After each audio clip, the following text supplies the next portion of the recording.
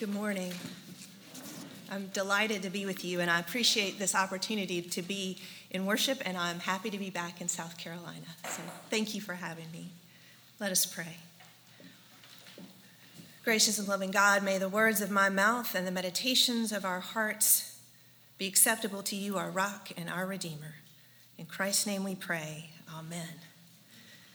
So how familiar are you with that Jeremiah text that was read this morning? It may have been the first time you'd heard it, all that talk about burdens and Sabbath.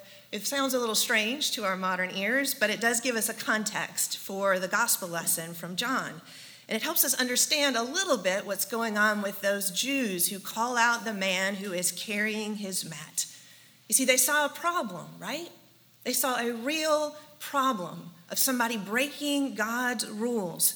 And as you heard from that Jeremiah text, it's pretty serious, right? It's serious for the man, and it has serious consequences for the people.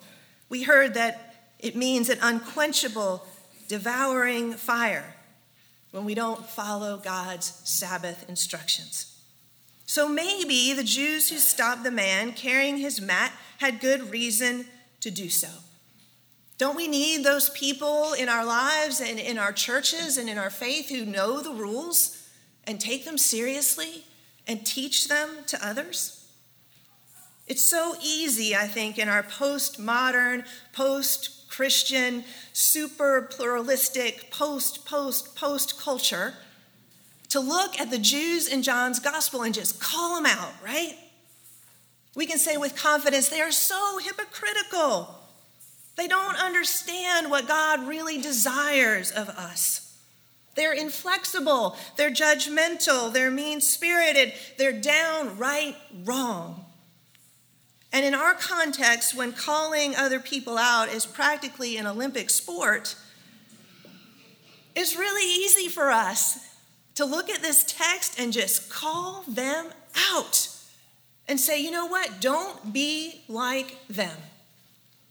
And we need to be clear, right? All through Scripture, it is clear that God has no time for those who worship on Sunday and go exploit people on Monday. But I want to stick with the religious leaders in John for just a minute, maybe because I wear this garb. I'm a little sensitive when religious leaders get called out. And I have to confess to you that I cringe when I hear, and I hear it often, there really are no boundaries of the faith. I hear with some regularity that worship doesn't really matter. I hear a lot that all that matters is that we get out into the streets.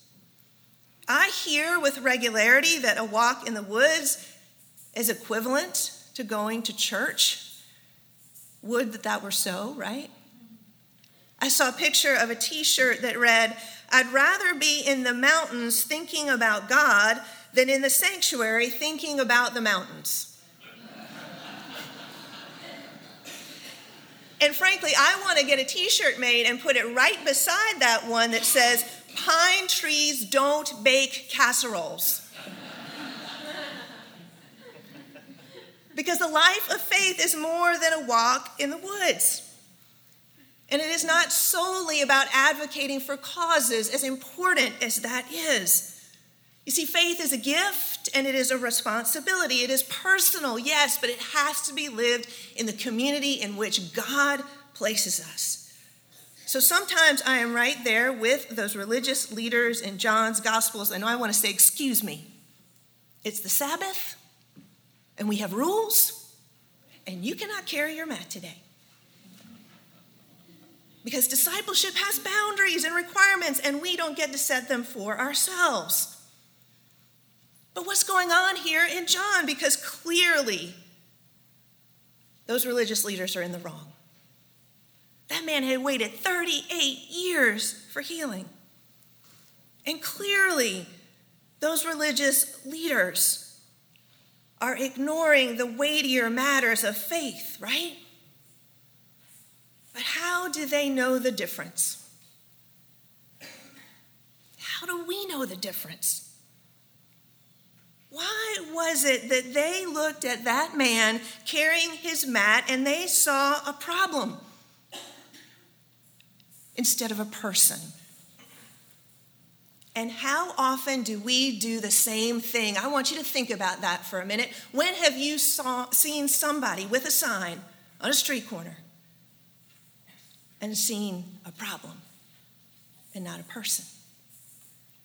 How often do we see problems and not people? Why was it that those devout religious people, they wanted to enforce a rule instead of rejoice at healing?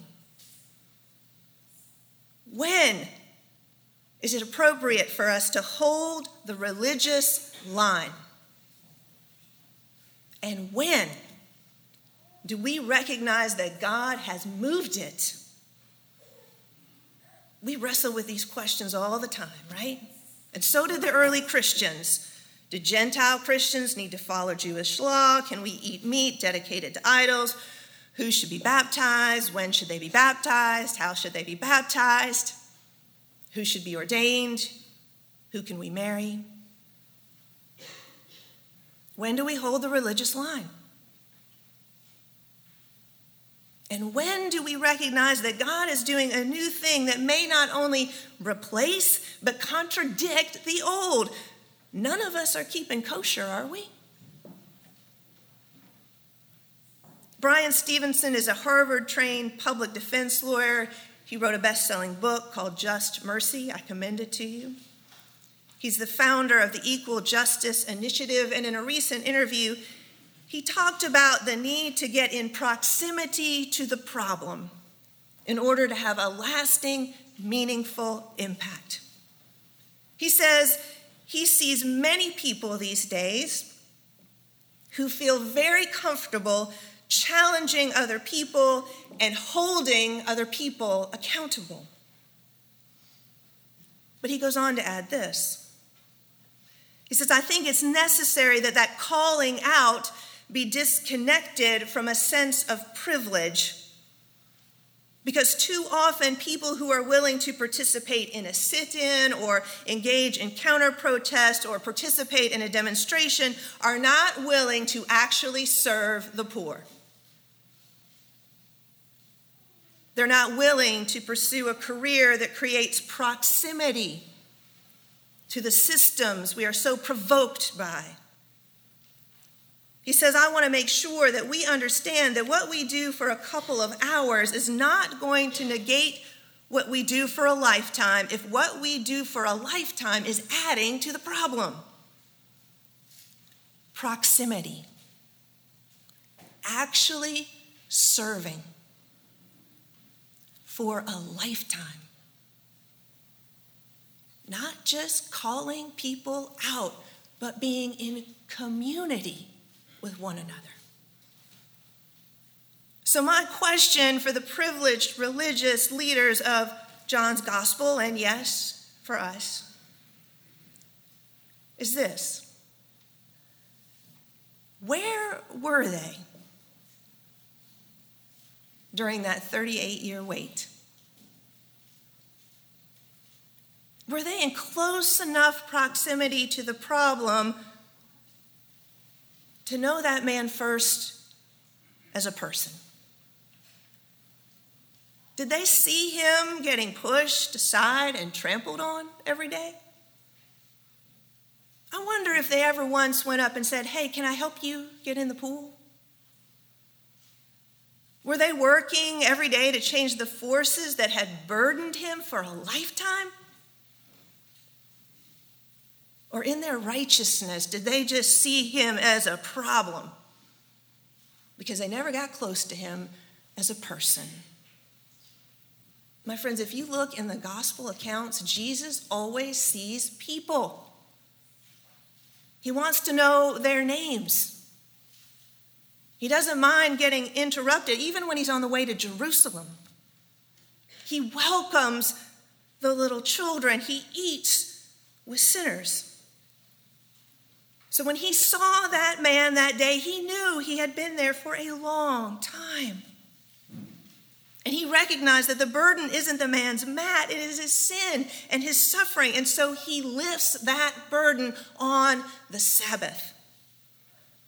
That is the Father's work that happens every single day for a lifetime. And the religious leaders have gotten it so wrong because they don't first see that man as a person and a beloved child of God. How often do we do the same thing? We have to ask ourselves, are we in proximity to the problem? Close enough that we see the people who are burdened by it? And will that proximity help us discern what are truly holy practices? How often have we been so consumed by rules and righteousness that we have ignored hurting people right in front of us? Samuel Wells has written a book, Incarnational Ministry, and he tells his story. He says one new deacon, a month after his ordination, made one of the biggest mistakes in his ministry that he ever made. There was a gas explosion and several parishioners were in a general hospital on the other side of town. He didn't have a car, so he took the bus every afternoon for a few weeks to make those hospital visits. But one afternoon, he was getting off the bus and the driver said, "Please wait until everybody else has gotten off the bus." And then the driver said to this young deacon, "Do you ever hear confessions?" The young deacon was very conscious that he was not yet a priest and could not give absolution. So he asked where the bus driver lived and gave him the address of the priest in whose parish he lived. What a fool he was. He was so worried about doing the right thing by the procedures of the church that he couldn't see that there was a sinner who was asking to meet God, a prodigal who was running to come home to the Father. He gave the driver the address of the parish priest. It's unlikely the bus driver ever made that visit. That bus driver wanted the young deacon to help him change his life. And that young deacon forgot that in the ministry of being with, the moment of truth could always be right now. The ministry of being with. That's the work we are called to do. In such close proximity to the problems that they reveal God-beloved people. People who have waited 38 years to have their burdens lifted. That's the work of Jesus and the Father and of us every single day. And only when we are in close enough proximity do we see people first, rather than just problems. And that's when we'll have the wisdom to know the difference. And that moment of truth could be right now, on the Sabbath, when our burdens are lifted and replaced with a yoke that is easy and a light burden of Jesus Christ that means we cannot help but rejoice together and then go about our Father's work for a lifetime. Amen.